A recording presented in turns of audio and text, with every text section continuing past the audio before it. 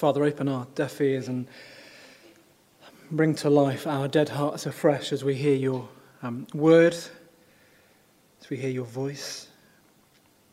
As we often pray, Lord, we don't simply want to understand this passage better, to grasp what's going on, but actually we want to hear what it is you're saying to us as a church and us as individuals.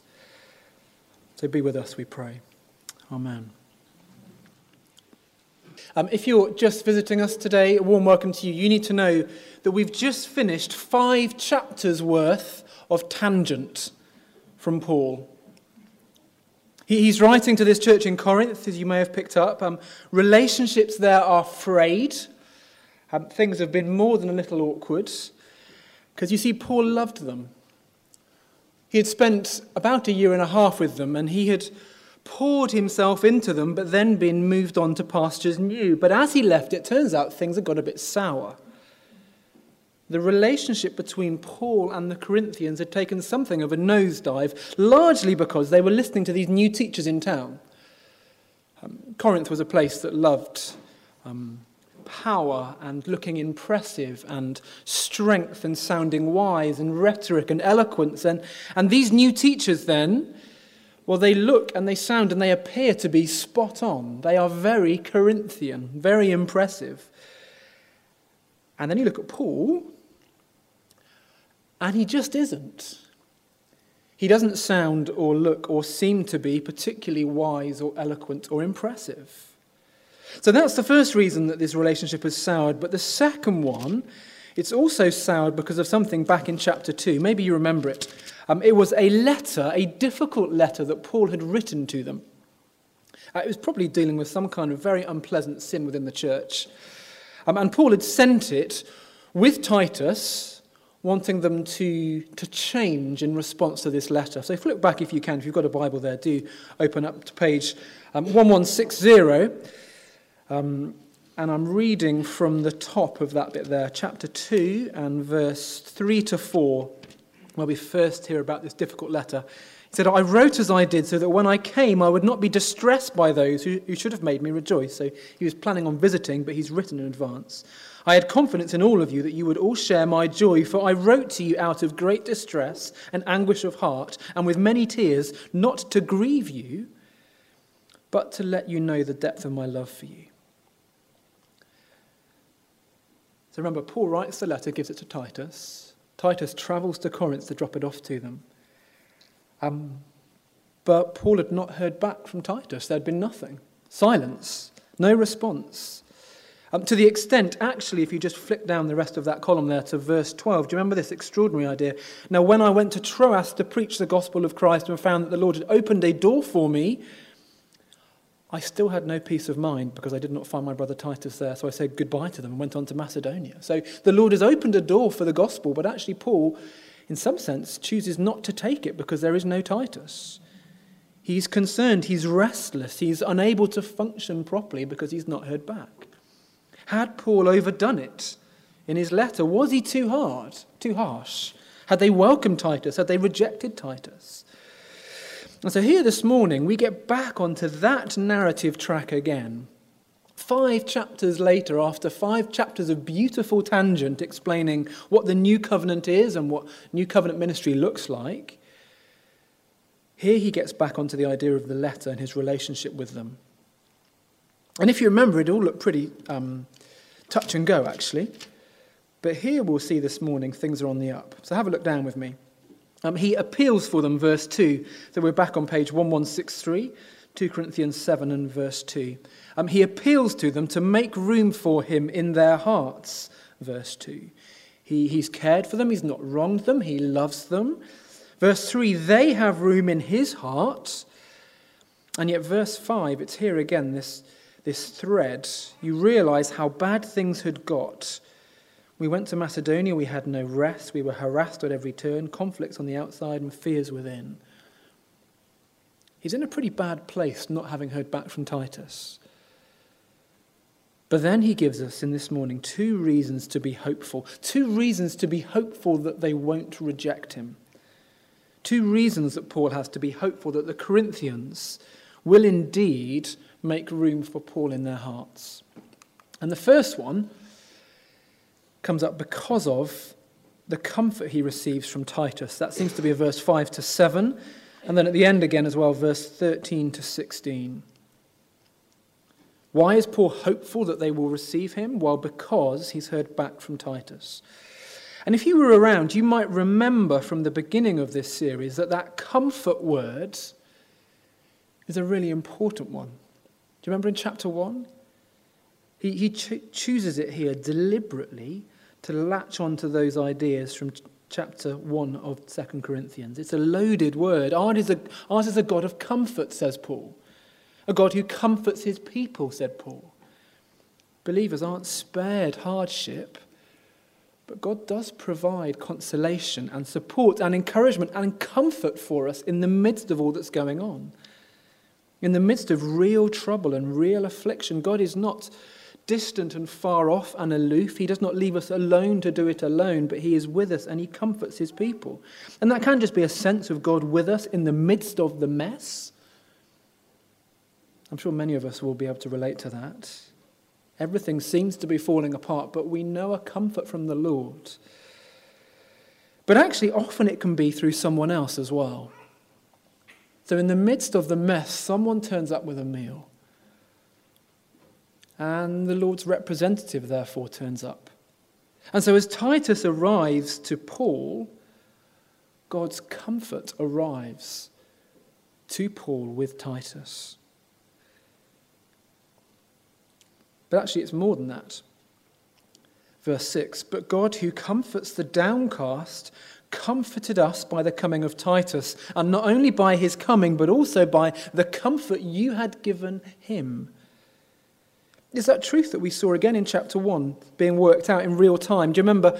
Praise be to the God and Father of our Lord Jesus Christ, the Father of compassion, the God of all comfort, who comforts us in all our troubles so that we can comfort those in trouble with the comfort we receive from the Lord. There's this trickle-down cascade effect going on.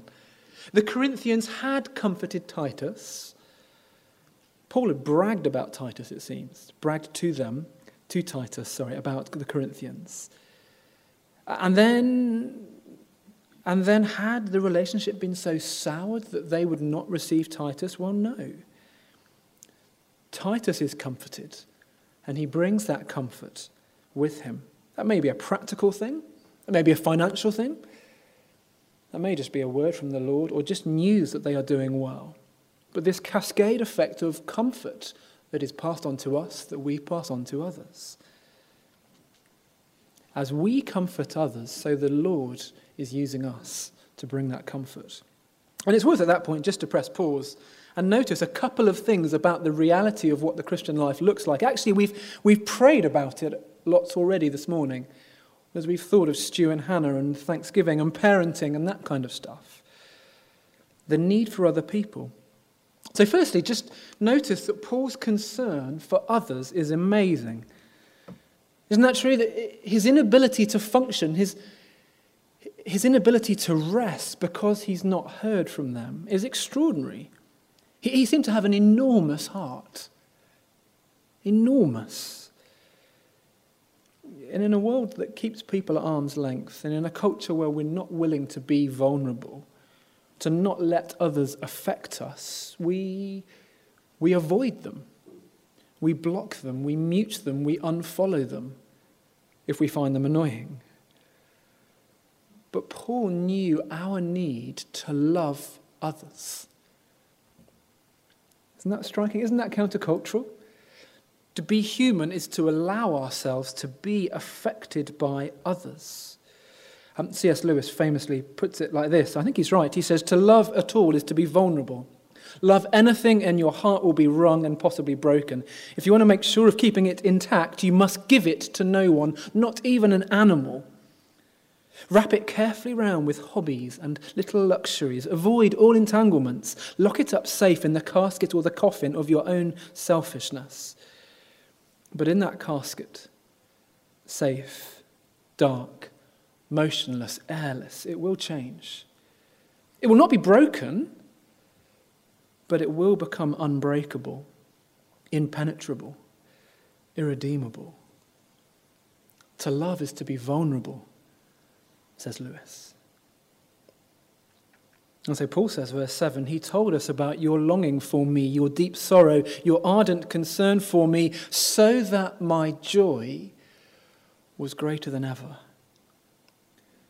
I find that beautiful. Paul's very joy here is bound up with their well-being. In their love for Paul and in their love for Paul's gospel, therefore, well, there Paul finds joy, allowing himself to be affected by them. It's a very countercultural way of seeking joy, isn't it? To see them grow and mature and flourish is what makes Paul rejoice. This is how Christian community was made to work. It means we need to think about things like, how willing are we to be affected by others? How much do we just keep people at arm's length away from us in case they're prickly or in case they're difficult? How much do we wrap up our hearts, as Lewis might say? Or how much do we find joy as we love others and pour ourselves out for them?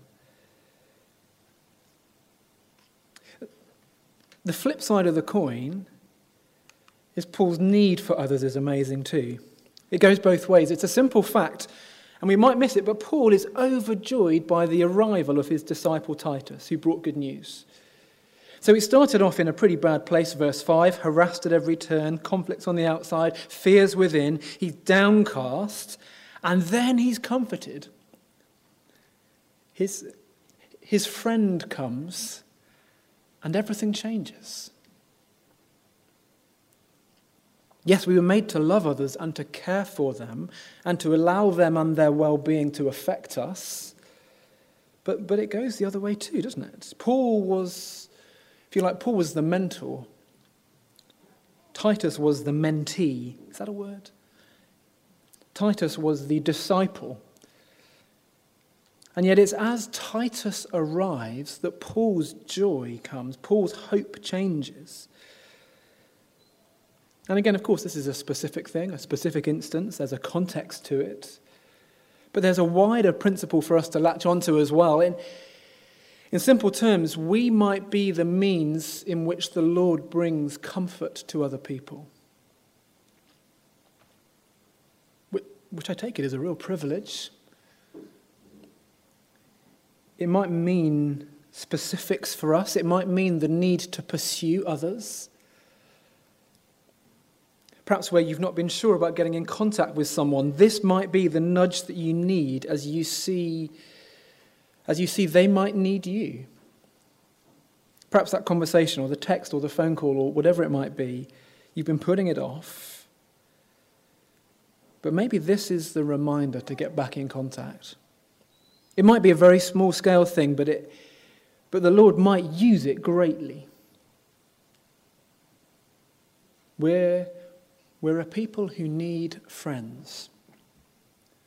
We're a people who need others. We were not meant to do it by ourselves. So why is Paul hopeful that they're going to make room for him in their hearts? Well, firstly, because of the comfort he receives from Titus. The second reason, though, is tied up with their response to his letter. Let me read verse 8 to 11 again for us and then try and unpack some of what's going on. Verse 8, even if I caused you sorrow by my letter, I do not regret it, though I did regret it. I see that my letter hurt you, but only for a little while. Yet now I am happy, not because you were made sorry, but because your sorrow led to repentance. For you became sorrowful as God intended, and so were not harmed in any way by us. Godly sorrow brings repentance that leads to salvation and leaves no regret, but worldly sorrow brings death.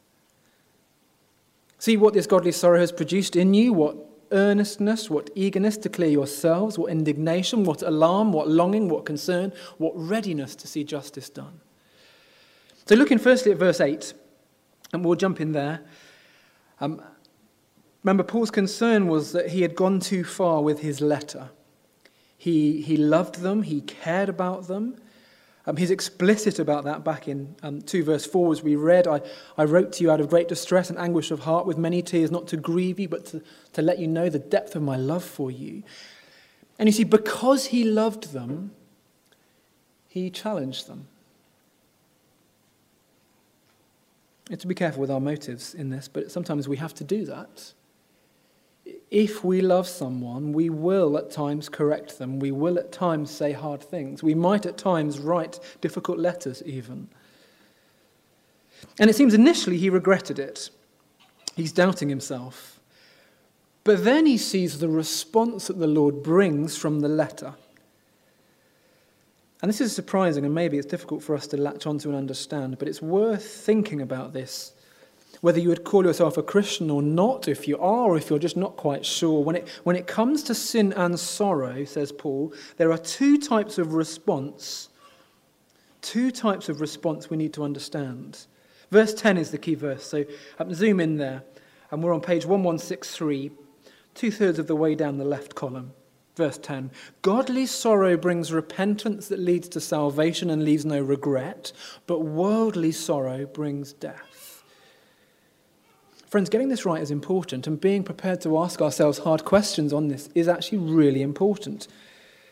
It's important for the Christian because repentance is not just something we do once, but it's something we do daily. Something we'll do for the rest of our lives. And it's something that if we get wrong, can be disastrous. We need to do it daily because our hearts are like car tires that need their tracking sorted. And we constantly turn to self. We constantly veer towards self and away from him, even in the way that we do repentance and sorrow. And so getting this distinction right is important, which is why we're going to press pause and think about this quite carefully. There's worldly sorrow and there's godly sorrow. And on the outside, they can look very similar. You can talk to two people, both feeling sorrow. You can listen to two people, both singing sorrowfully, perhaps in sadness over their sin, but they can be doing it for very different reasons. So let's try and understand what's going on. We'll pull into a proverbial lay-by and think about this. What is worldly sorrow? What is worldly sorrow? Worldly sorrow is the fact that our hearts have a way of twisting sorrow into it being about us. Which means worldly sorrow is inward focused. It's a kind of selfishness or even a self-righteousness in our sorrow. It's a kind of repentance that is sad, but it's only sad because of the consequences for us. Think of a purely hypothetical scenario. Think of siblings squabbling, playing Monopoly. Siblings who are made to say sorry, but don't actually really feel sorry. Really, they're only saying sorry to avoid the consequences of being punished. Well, we don't grow up much more from that. How much more for us as we relate to the God who made us? How can this worldly, self-centered, inward-looking sorrow, how can that manifest itself? What might that look like? Just a few ideas. It might be, worldly sorrow might be about embarrassment. You're embarrassed of being caught doing what you've done. And so your sorrow is, well, what are they going to think of me now? I'm not going to be able to show my face here. How will I be able to face them now that they know the truth about me? So we're sorry, but it's about us. Maybe there's a shame and regret here. A shame and regret that kind of looks in the mirror and says, I will never be able to forgive myself for what I have done. I will never be able to move on. I will never be able to get over it. But actually, do you see that's a perception of ourselves? That's about us. Maybe it's a kind of self-pity. I can't believe I did this again. I am such a fool. I can't believe it. And we beat ourselves up about it. Maybe even there can be a kind of self-flagellation where we almost attempt to atone for our own sin by saying, look how sorry I am, God. Look at me. You've got to take my repentance seriously now. And we try and convince him and we try and convince us that we are so truly miserable and regretful that we must deserve to be forgiven, mustn't we? We're trying to earn our forgiveness through the strength of our repentance, almost. Looking back, I'm pretty sure as a teenager at church, that was a big thing for me. Week after week, heartfelt singing songs of weekly repentance, but really they were about me saying sorry than about saying sorry to God. Trying to prove to him that really I was sorry, actually. Or maybe our worldly sorrow, this is the fourth one I could come up with, maybe it's because we don't think God will give us what we want anymore. And we treat God as if there's some sort of contractual obligation, and we're sorrowful over our sin, but only because we might be missing out now. And so God ends up being like the proverbial drinks machine. We put the pound coin in, out comes the can of Coke, we get what we want. But maybe because you've been found out, it's as if you put the pound coin in and just annoyingly it keeps dropping through. Why won't it take my pound coin? And you put it in and it just, you know what I mean? Maybe the worldly sorrow is a bit like that. It's about me and not getting or thinking I won't get what I'm going to get from God anymore. And reflecting this week, I wonder if worldly sorrow is more common than we might imagine. Perhaps even it's often what those who wouldn't call themselves Christians think repentance is about. Or maybe even it's for us who come to church week by week, we think repentance is about that. It's the gutted you've been found out. It's being made to make the proverbial confession before the Lord. It's making yourself feel sorry enough that God just has to wipe the slate clean. But the striking thing is, Paul's joy is that the Corinthians did not respond with worldly sorrow, but they responded with godly sorrow, which is very different. The big difference with godly sorrow is not a sorrow that seeks to keep God off our back or to keep him okay with us. It's not about the consequences for us. But simply there's sorrow because of how it's affected our relationship with God. It's a God-centered sorrow because we know that's not how his people live anymore. It's a godly sorrow because fundamentally it's about relationship. It's about him and how we've offended him rather than us. So maybe in a worldly sorrow we try and earn our forgiveness with our repentance. In a godly sorrow we just receive it. It's a gift. The work has already been done. Jesus has died already for your sin. Maybe in a worldly sorrow we try and make ourselves suffer to make him forgive us, but Jesus has suffered enough already. Your sin has been dealt with. One writer puts it like this. In the gospel, the knowledge of our acceptance in Christ makes it easier to admit that we are flawed, because we know we won't be cast off if we confess the true depths of our sinfulness. Our hope is in Christ's righteousness, not our own. You see, he knows us. He knows about your sin. And yet he still loves you. And he still forgives you. And you are still precious in his sight. And so that means worldly sorrow has no place in our lives. It means we are free to engage in godly sorrow that leads to repentance. And repentance is about turning from something to something else. So it's as if we've turned from God, and as we repent, we're turning back to him again. If I can put it this way, sometimes people say repentance is directional. In all relationships, repentance is directional. It's not simply a word we say, but it's a turning back. It's a refocus. It's a change in direction, which means if you were a squabbling sibling playing Monopoly, A godly sorrow and a repentance for both of them is that they would actually see how much they've hurt each other and want to repair the relationship, turning back again towards it. It's not a sorrow for being caught, not a sorrow for being punished, but simply to repair the relationship. With people, it's on both sides. It's repentance that means both turn together again. As we relate to God, it's simply us turning back to him.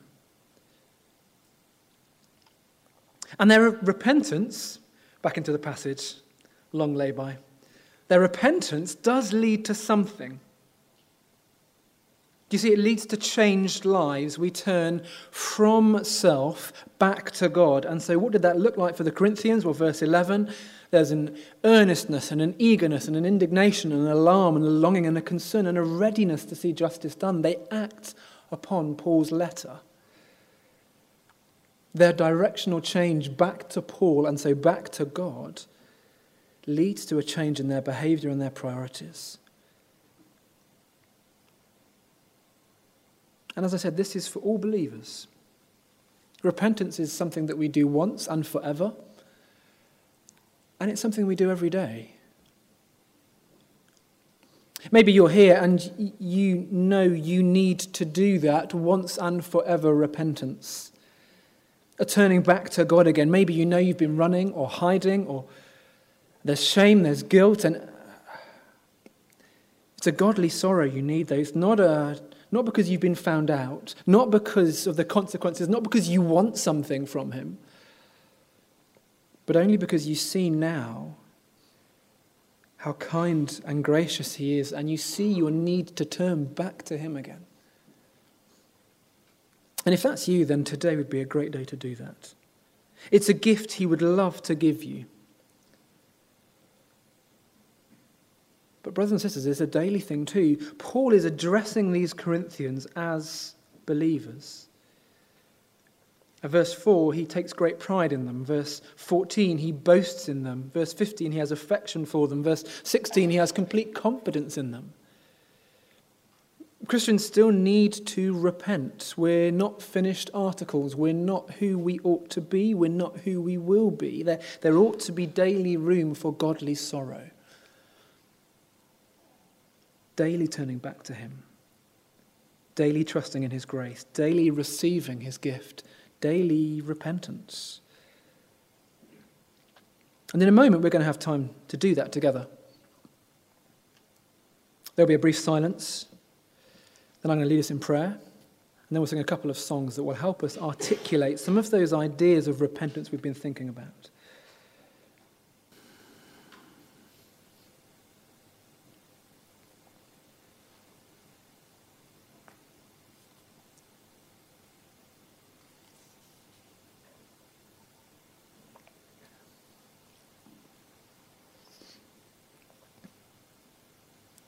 Our Father in heaven, we confess we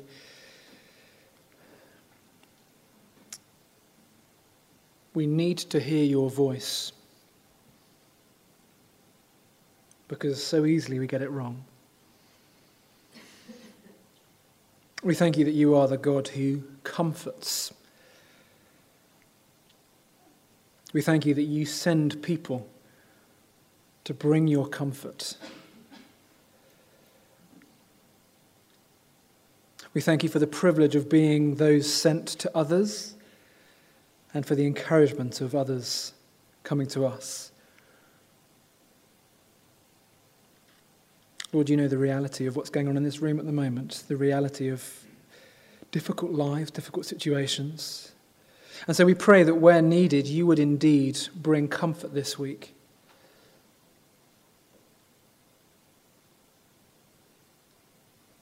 And indeed, we might be open to going to comfort others.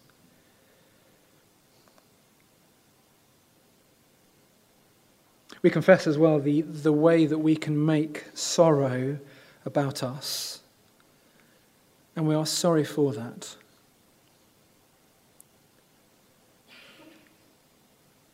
Guard us, please, from our pride and our selfishness.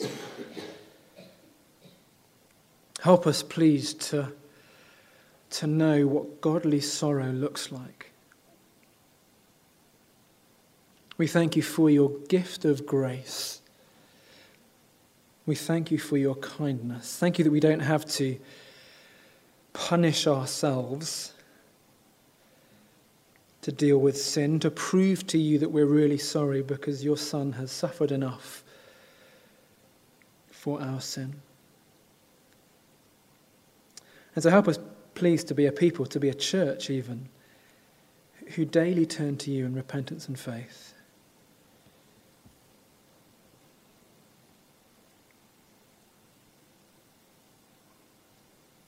In Jesus' name we pray. Amen.